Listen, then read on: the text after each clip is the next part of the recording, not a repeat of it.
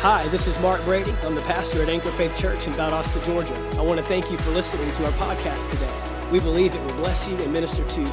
I get ready to receive a word from God.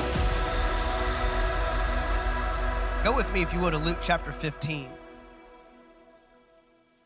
Luke chapter 15. I'm going to read probably a familiar passage. I mean, even some of the newest members to the kingdom, believers, and even unbelievers have heard this story of the prodigal son. And just want to pull some truths out here. Hope that we can see something new. You always want to come in teachable, ready to see something new. Amen? I don't want to come in and hear the same old boring stuff. I don't want to come in here and just present it as, okay, we're just getting into the word. I mean, this thing is so full of life. You can read the same thing a million times and see something different every time. And so God is always wanting to reveal himself through his word. And so we need to come with the receptivity and a intentionality to God. Show me something I've never seen. And so here in Luke chapter 15, starting with verse 11, it says, "Then he said, a certain man had 2 sons, and the younger of them said to his father, 'Father, give me the portion of goods that falls to me.'" That falls to me. So notice he's not asking for something that doesn't belong to him. He's not robbing his father. He's not stealing from him. This is his right. This is something that belongs to him. It is his inheritance. It's just that it is out of timing, out of season. And so there are seasons in our life.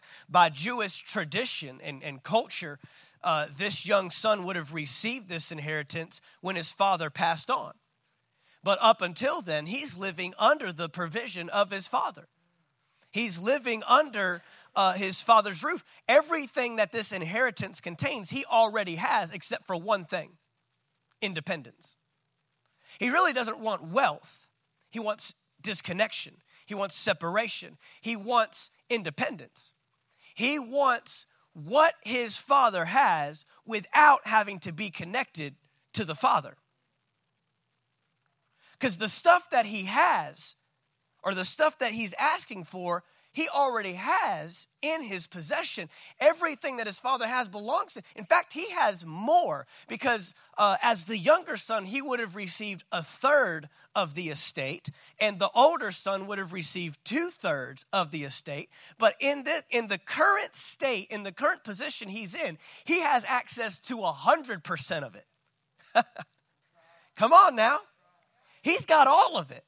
Anything that belongs to his father belongs to him. Anything that it is his father's duty to provide for his child, for his son. And we know the heart of his father, because the heart of the father is to grant to the son. He doesn't hold him out and scold him, rebuke him. He goes on and he actually gives the son what he wants. You know, God will let you have what you want.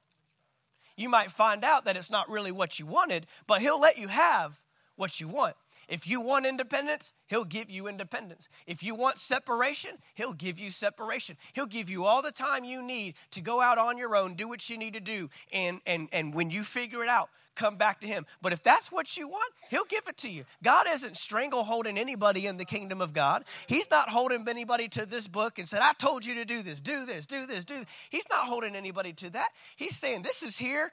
This is the best life you'll ever live. I've got everything you'll ever need. I've got your needs taken care of before you even know that you need them. If you just follow the obedience of the word, the provision will follow that. But you want separation, you want independence. The young man wanted to be able to use it how he pleased. Use it for what he thought was his benefit. He wanted to be able to take the good from his father, and we find that he ends up using it for evil. And so we go on here. The father in verse 13, continuing in verse 12 there, "Father, give me the portion of goods that falls to me, belongs to me." So he divided to them his livelihood. And not many days after, the younger son gathered all together, journeyed to a far country. I mean, he didn't even want to be in the,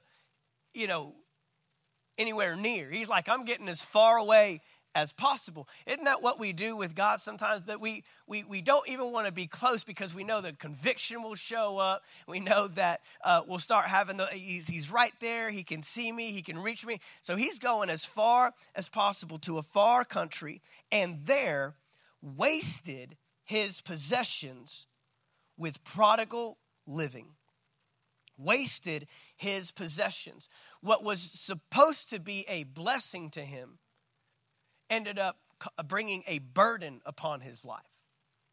What was supposed to be an investment ended up being wasted. And this is the thing, is this story is really about maturity. Maturity. And maturity, to be mature, really has nothing to do with age. It has nothing to do with time. It's a matter of responsibility. Maturity is always defined by responsibility. It's defined by what can you handle responsibly. That's what maturity is. I don't care how old you are. I don't care how many years you have. I don't care how many degrees you have, how long you've been at one place or done this or done that. Maturity is not defined by those things. To determine the maturity level of someone is to determine what can they handle responsibly, which means when something is handled responsibly, it's a benefit to me, not a curse. When I handle a vehicle responsibly, it's a benefit getting me from point A to point B. If I'm irresponsible, it can damage me, it can damage others, it can be an outright weapon. If I handle a gun responsibly, but we know that anything can be handled responsibly or irresponsibly. That's up to the user. We live in a culture that wants to devalue certain things in life because irresponsible, immature people handle them improperly. So guess what? The responsible people have to pay the price too. Isn't that the culture we live in? If they can't use it, no one can use it, right? I don't know how many times my brother messed up something and I couldn't have access to it because he messed it up. I know what I'm doing. I know how to play the video game and get off when you say get off. But because he stayed on it 15 minutes longer than he was supposed to, ain't nobody touching video games for 7 days. Thanks, bro. Appreciate that.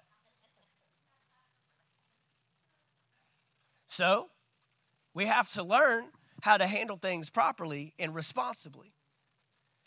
And you'll never handle something responsibly out of season. You'll never handle something responsibly out of season.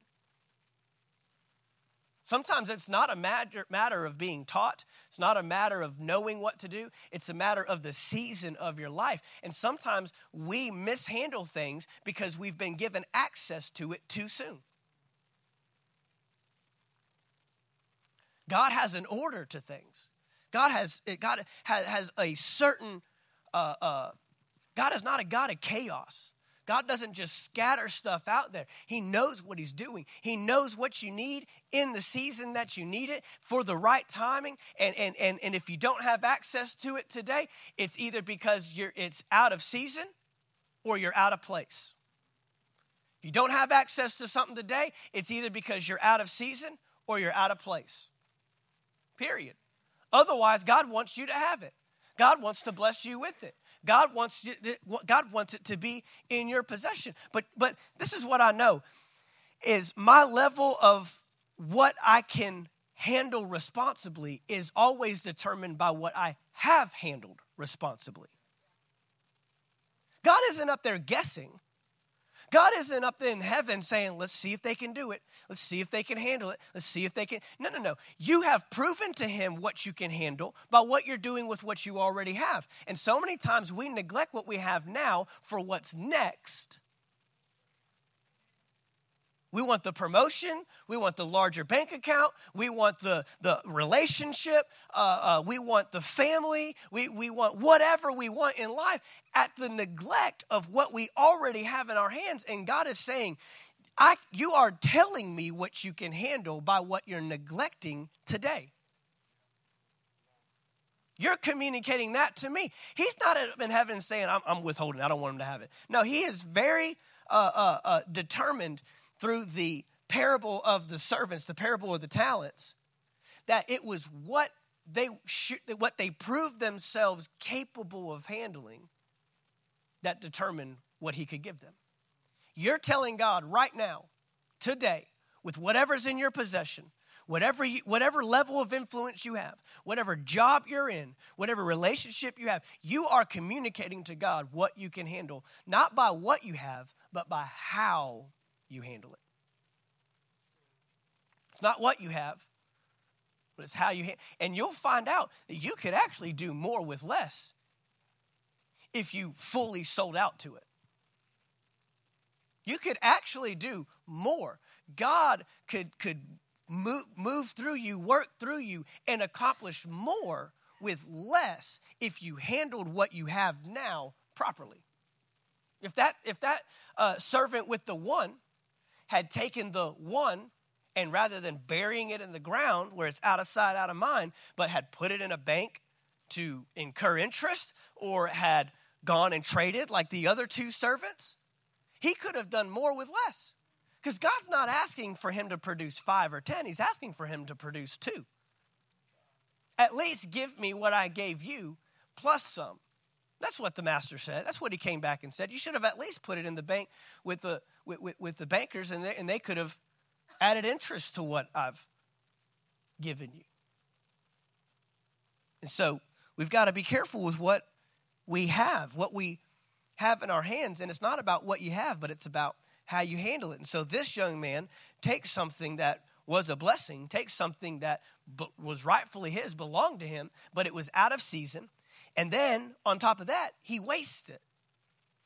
I mean, he didn't even use it for anything that would benefit him, which is usually what happens when you're given something out of season. You usually mishandle it and become irresponsible with it. I mean, if I gave the keys to my truck to my son and said, all right, you're driving me home, I'm tired, we ain't getting home. We're probably not even getting out of the parking lot, and who knows what's happening to the vehicle, to somebody else, to somebody's house. Who knows, you're going to back up right out of here and go right up through somebody's front door. It's dangerous. But one day, in the not so distant future, about 10 years, well, really about 8 years, oh, God.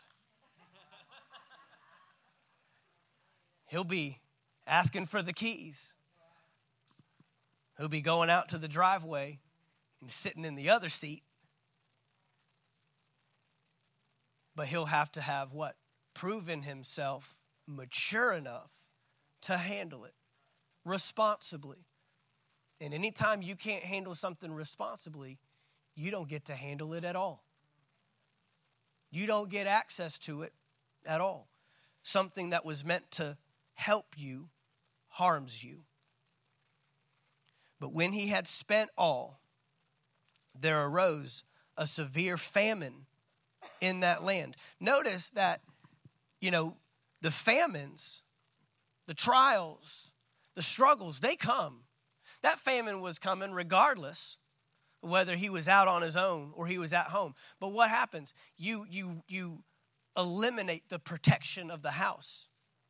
You eliminate the protection. At least if he would have been at his father's house, he would have been up under his father's protection from something like that. That even if the trial came, he would have been in an environment where he would have been safe. He would have been protected. He would have somebody, helping him. But instead, now this storm comes. See, so many times we neglect or we abandon God's house because things are good. Skies are clear. Everything's great. And then you get out there and the storms of life come, the trials and the challenges and the famines and the things start coming and tossing you around because you're not in place. I mean, we've been talking about the seed. We've been talking about, we've been doing that for several weeks now. And in the parable of the sower, there's one instance where it says that the sun came up and choked out or burnt up one of the plants that was starting to come through because it didn't have enough roots. Well, last time I checked, sun was an ingredient for growth. But when you're not in the right environment, even something that's supposed to help you and develop you will harm you. We end up compromised in our lives, And even the things that are supposed to help our development and our growth hinder us, harm us. It's a dangerous way to live. You don't want to live outside of the provision of the Father's house. You don't want to live disconnected from the covering of the Father. He's trying to protect you. He's trying to keep you. Yeah, the skies may be clear today. Yeah, everything may be good. Not a challenge against you. Everything feels like, but what are you going to do when they do come? You can't have a run back mentality. You can't neglect God, neglect his word when everything's good, and then run back to it when you need it. That's not how God works. That's not how this system works. God doesn't want to just be the bailout program. He wants to be the one that supplies your every need according to his glorious riches. Where? In glory. The glorious riches are where he is. You don't get to take the glorious riches and abandon, neglect, and then go out and do your own thing. Separate, disconnect. And then we end up in the bailout program. Then we end up in this idea that God is like the government. I've got myself in a mess. He'll come get me out. I'm thankful that Jesus is a Savior. But the Bible doesn't tell me to confess him as Savior. It tells me to confess him as Lord, owner, manager, ruler. He's the one that calls the shots.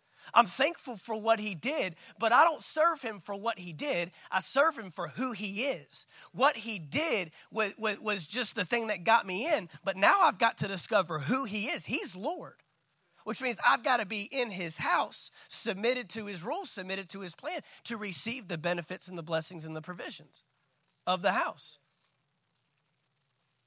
And so he's spent it all. And there arose a severe famine in the land. And he began to be in want.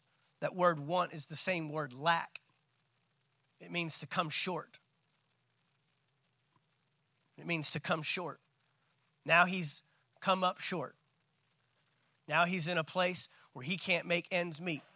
Now he's in a place, we find out he's even in a place of near death because of starvation. He doesn't even have access to food. Look what this says. It says... he began to be in want. He went and joined himself to a citizen of that country. And that's what we do. We don't come to God immediately. We try to find out the world's way to bail us out or the world's way to help us. But eventually their help is going to run out. Their systems won't keep you alive. I'm telling you right now. You can't take the blessings of God, blow it, and then expect the world to keep you alive. They're not interested in keeping you alive. Let me just tell you. The world stuff will not keep you alive. The world don't care about you. The enemy doesn't care about you. He doesn't care if you die. He doesn't care if you pass on. He doesn't care if you ever go back to God. He doesn't care at all. You can attach yourself to that stuff, but now you're serving it. Serving the world rather than influencing it. He could have been in a position to help the citizen of this country that's being attacked by a famine. He can't help them because he needs even what they have. And he sent him into his fields to feed swine. And he would gladly have filled his stomach with the pods that the swine ate. And then watch this. And no one gave him anything. No one gave him anything. Even the world will cut you off.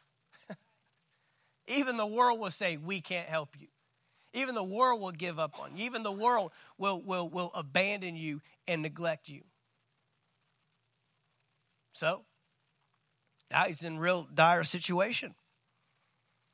In verse 17, and when he came to himself, that's amazing. When he came to himself. Lack is an incredible motivator. Come on now. Sometimes I think we have too much. And you know us, we believe in being a blessed church. We believe in being taken care of. We believe in a God that owns the cattle on 1,000 hills. We believe, but there are times God will never bless you at the expense of your trust in him. God will never bless you at the expense of your trust in him. And that's what a lot of people ask for. They just want the blessing of God, but they don't want the relationship. They don't want the connection.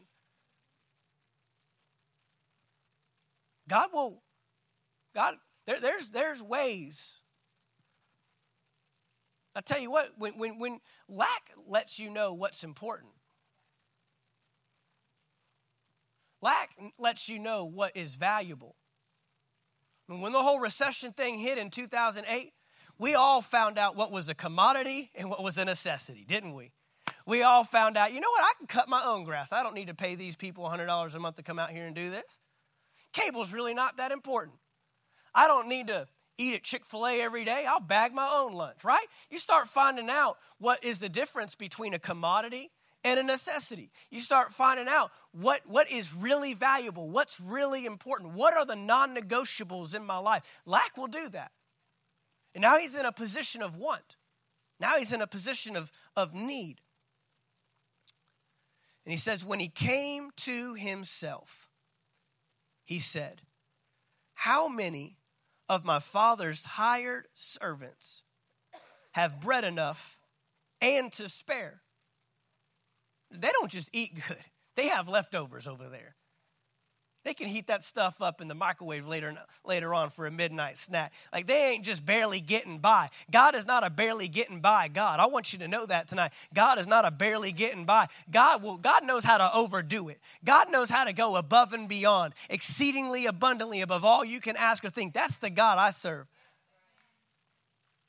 God is the God that he'll multiply the food and then send you with 12 big old baskets. I mean, he's got doggy bags lined up here. Take some for later.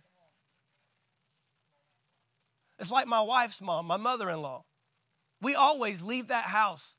I mean, she will put it in our car for us. Even if, we don't. We got a 3-hour drive back to Valdosta. It's going to sit there. It's going to smell up the whole car. It's no good. But she is the leftover master. I mean, she will bag it up. She will send us home with Ziploc bags, Tupperware containers, freezer bags. I mean, I have never been to one of their events ever where we ran out of nothing. And that's the way my God is. Can you imagine being God? He's never run out of anything. Isn't that amazing? Never run out. Never open the fridge. Oh, we're out. It's never even come out of his mouth. We're out of grace. Sorry, ran out of grace today. Come back next week. Nope, he's got plenty. The Bible says his mercies are new every day. That truck comes in every night while you're sleeping and you're worried about all the things you messed up. He said, hey, I got some more. Don't worry about it. We got plenty to go around. We ain't running around here. Get you some. That's the God I serve. He said even the hired servants. Now remember, we've got a son, not a servant. I'm going to preach a message one time called Slaves, Servants, and Sons. We're going to categorize all three of them. But this kid is a son, and now he's reduced himself to just a mere servant, which even the servants in the kingdom of God are very well taken care of. You ever notice that? Like, you see like the palaces, like you ever study like the old time kingdoms? I'm sure it's not that much that way anymore, but you know, back in the day, the how well the servants were taken care of was a depiction and a reflection of how well the king was doing. If the servants aren't doing well, the king's not doing well. That's how a kingdom operates. God doesn't operate a monarchy or a democracy or, you know, any of this stuff that we know. God is a king. And kings understand that the wealth of the nation reflects the wealth of the king, not the other way around. If my citizens, my slaves, my servants, if they're not doing well, it's a depiction on me. It reflects back on me. So I'm going to make sure every citizen in this kingdom is taken care of, is doing well. That's the real mark of how well a king is doing. And they took that seriously. Even the servants are taken care of with enough to spare. So he ran away. His independence cost him the protection of the house. Now we see that his independence cost him the provision of the house. Look, you know, we have to come to points in our lives we have to determine what's more important. I mean, I was just having a conversation with myself today about this in the truck. That's what I do. I talk to myself. And I'm listening to the radio. I got this new XM satellite radio. I never knew about that. That thing is incredible. There's so much stuff out there. So I'm listening to ESPN, and one of the guys is on there talking about in football. You know, last year the New Orleans Saints had a game that was cost to them because there was an incorrect no call made on a pass interference. Any guys know what I'm talking about? Any ladies know what I'm talking about? I don't want to cut you out, you know. You might know what I'm talking about too. So they've got this new rule. They're talking about review, you know, because you can go back on instant replay and see everything. It's all because of human error. All this stuff is coming in simply because of human error. Because what? We mess up. We mess up. And so they want to ensure that these referees, these calls are correct. So a while back, I guess a few months ago, they had ruled that pass interference calls were now reviewable. You could look at them. Up until then, you couldn't. And within 2 minutes, they were automatic reviews. Well, today or yesterday or whenever, they rescinded that. And they said that we're not going to make them automatic reviews, but the coaches can throw the flag and they can ask for a review if they have a flag. If they don't have a flag, then too bad. And so now they're complaining because they're not going to be able to review these calls like they thought they were. And they said the reason was because too many stoppages of time. Within the last 2 minutes of the game, we could be stopping the game, you know, almost on every single play to review a pass interference call. Well, you got to decide what's more important. Getting the call right or the length of the game. The problem is in our culture, what I'm trying to get to is we want too much. We want too much. And we have all these devices and we have so many things in our lives that allow us to have more than we've ever had before. But the problem is when you have too much, you don't know what is really worth it, what is really valuable, what really is worth the cost. And today, we can answer all the options. We can check all the boxes. But sometimes, especially in the kingdom of God, you just have to make a decision. What's more valuable? What's more important to me? And that's what this prodigal son is figuring out now. What's more important to me? For me to die out here in my independence or swallowing my pride, going back and saying, I'm just going to be a servant. At least the servants are taken care of. Now again, this is human thought process. Keep this in mind because we're going to find out it doesn't go according to plan. In our eyes, when we receive guilt and condemnation, when conviction shows up, we begin to formulate a plan of how God's going to fix this. That's what we do.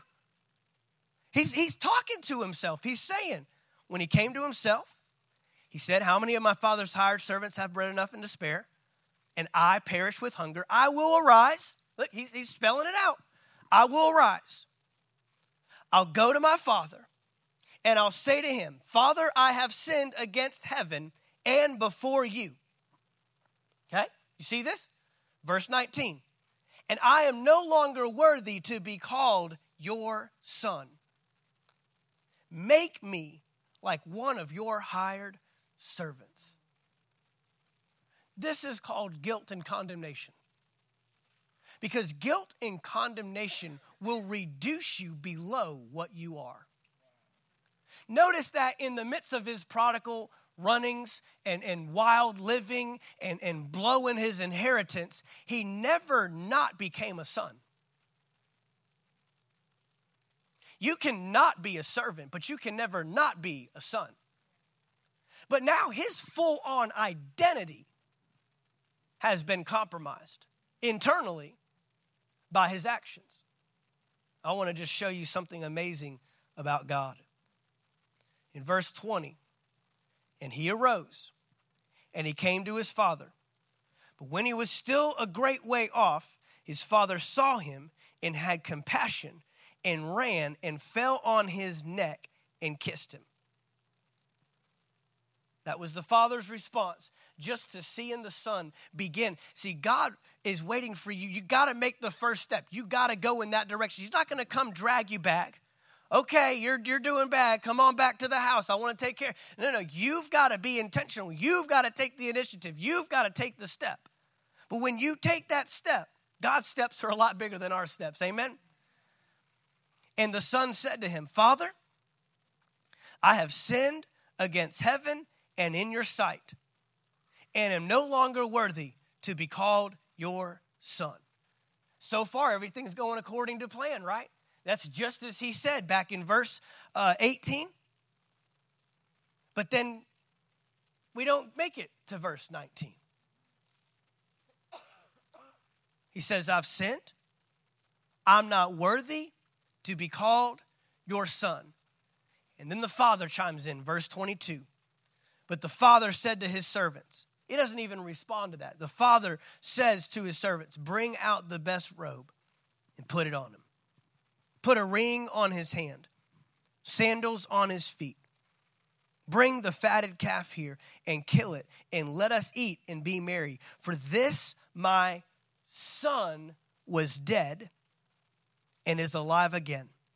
He was lost and is found, and they began to be merry. This is what I find so interesting about what the son thought he was going to do versus what the father did.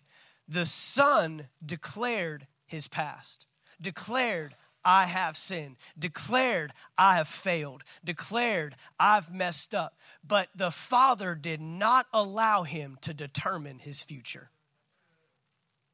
You declare your past, but you do not get to determine your future. That's up to God.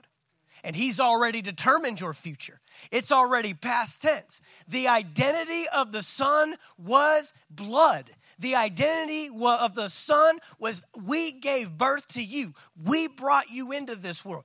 You belong to us as a son, not as a servant. You don't get to come in here and tell me, make me a servant. You don't get to come in here and just let me just be in the house and eat the leftover. You don't get to determine that. And this is what the enemy wants to do. Because if the enemy can't rob you of forgiveness, he will rob you of total restoration. But notice here, the father wasn't just interested in pardoning his sin. The father was interested in placing him back into his original position. The father said, I forgive you. Thank you for declaring the sin. You've got to declare the sin. You've got to declare you've missed it. You've got to recognize that I'm in need of a savior. But once you do that, God takes it from there and says, let me tell you what your future's like. And you don't get to tell him, I'm only going to do this, or I'm only going to do that, or I'm only going to have access to this, because we would all like to come in and short. But God isn't shortchanging us. He's putting back on you the same standard you had before. You're a son. You're going to live like a son. You're going to dress like a son. You're going to act like a son. You're going to eat like a son. You're going to live like a son. You are going to be a son because you are. God won't let you. And that's what we think when we blow it, when we mess up, when we run off, when we disconnect, when we want to enjoy our own independence, even at the compromise of our protection, our potential, our purpose, our provision. We want to come back in and say, well, I guess I'm only going to be able to be used here. I'm only going to be able to do this. And look, there are steps to restoration. There are things that you're going to have to prove back out, be accountable for. You're going to have to step up into things. There's still consequences. I'm not removing that. God's not removing that. But at the end of the day, your identity is as a son. And the enemy is great. He's okay. He's fine with you going back to daddy's house, but living like a servant. Because you're no threat to him as a servant. If you not only recognize who you are, but recognize that you could not be reduced to anything below who you are, you now pose a threat to the kingdom of darkness. This is a picture of believers. This is a son that disconnected. This isn't an unbeliever. This is a son that was in the house, under the rule, under the submission. An unbeliever wouldn't even be in the house. This is a picture of believers that were in the house. So regardless of what has happened, regardless of what we've done, regardless of what we've seen, you can't remove the identity that God has placed on your life. You can't do it. We don't get to tell God what we're going to come in and do. We don't get to tell God what level we're going to produce now. We don't get to determine our future. We declare the past, but He determines the future. He determines your level of production. He determines what is inside of you. The seed doesn't get to say, well, I guess there's no tree anymore. No, the tree's still there. You are in an environment that was not allowing it to come out, not allowing it to fully develop. But man, if we get that seed back in the environment, that tree will come forth. First the blade, then the ear, then the full grain. And then we get to be a productive harvest for the kingdom of God.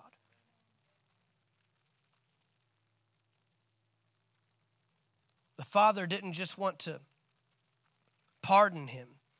He wanted to place him in the house. It goes on to say in verse 25, now in contrast, now his older son was in the field, and as he came and drew near to the house, he heard the music and dancing. He called one of the servants and asked what these things meant. And he said to him, your brother has come, and because he has received him safe and sound, your father has killed the fatted calf. But he was angry and would not go in. Therefore his father came out and pleaded with him. And he answered and said to his father, lo, these many years I have been serving you. I never transgressed your commandment at any time. And yet you never gave me a young goat that I might make merry with my friends. But as soon as this son of yours came, he couldn't even call him his brother. He didn't say, but as soon as my brother, he said, as soon as this son of yours. You ever dealt with passive-aggressive people? That's what he's doing here. The son of yours came, who has devoured your livelihood with harlots. You killed the fatted calf for him. And he said to him, son, you are always with me, and all that I have is yours. It was right that we should make merry and be glad, for your brother was dead and is alive again. He was lost and is found. In closing, it's sad that even in the house and even with the provision, we somehow think it's a result of what we do. Notice that both sons neglected relationship. One neglected relationship by literally separating. The other one neglected relationship by doing something out of action with the motive of, if I do this, I'll get this. Not out of a real relationship that says, I want to serve my father. I love my father. I want to have my father's best interests at heart. That's what real relationship is. Relationship isn't doing stuff for someone. Relationship isn't having it all together. Relationship isn't reading my Bible, going to church regularly, having church friends, praying all the time. No, those things are done because of the relationship. And anytime we have that twisted or we have our motives incorrect, we're just as disconnected as those that run away. Do not fool ourselves. We cannot fool ourselves into thinking that because we're under the roof, we're in the house. No, he abandoned just as much as the prodigal son did. He neglected just as much because he thought his actions would produce relationship. But the Father says, no, relationship produces actions. Thank you for taking the time to listen to our podcast today. We trust you received a word from God. If you enjoyed this teaching, be sure to subscribe to our podcast in iTunes. By subscribing, you'll be sure to receive a new message every week as soon as they are made available. And if you'd like to learn more about Anchor Faith Church, you can stop by our website at anchorfaith.asta.com. There you'll find our locations and service times, ministries that are available for you and your family. You can even give financially in support of the ministry. Thank you again for listening, and we look forward to seeing you next time right here on the Anchor Faith Church podcast.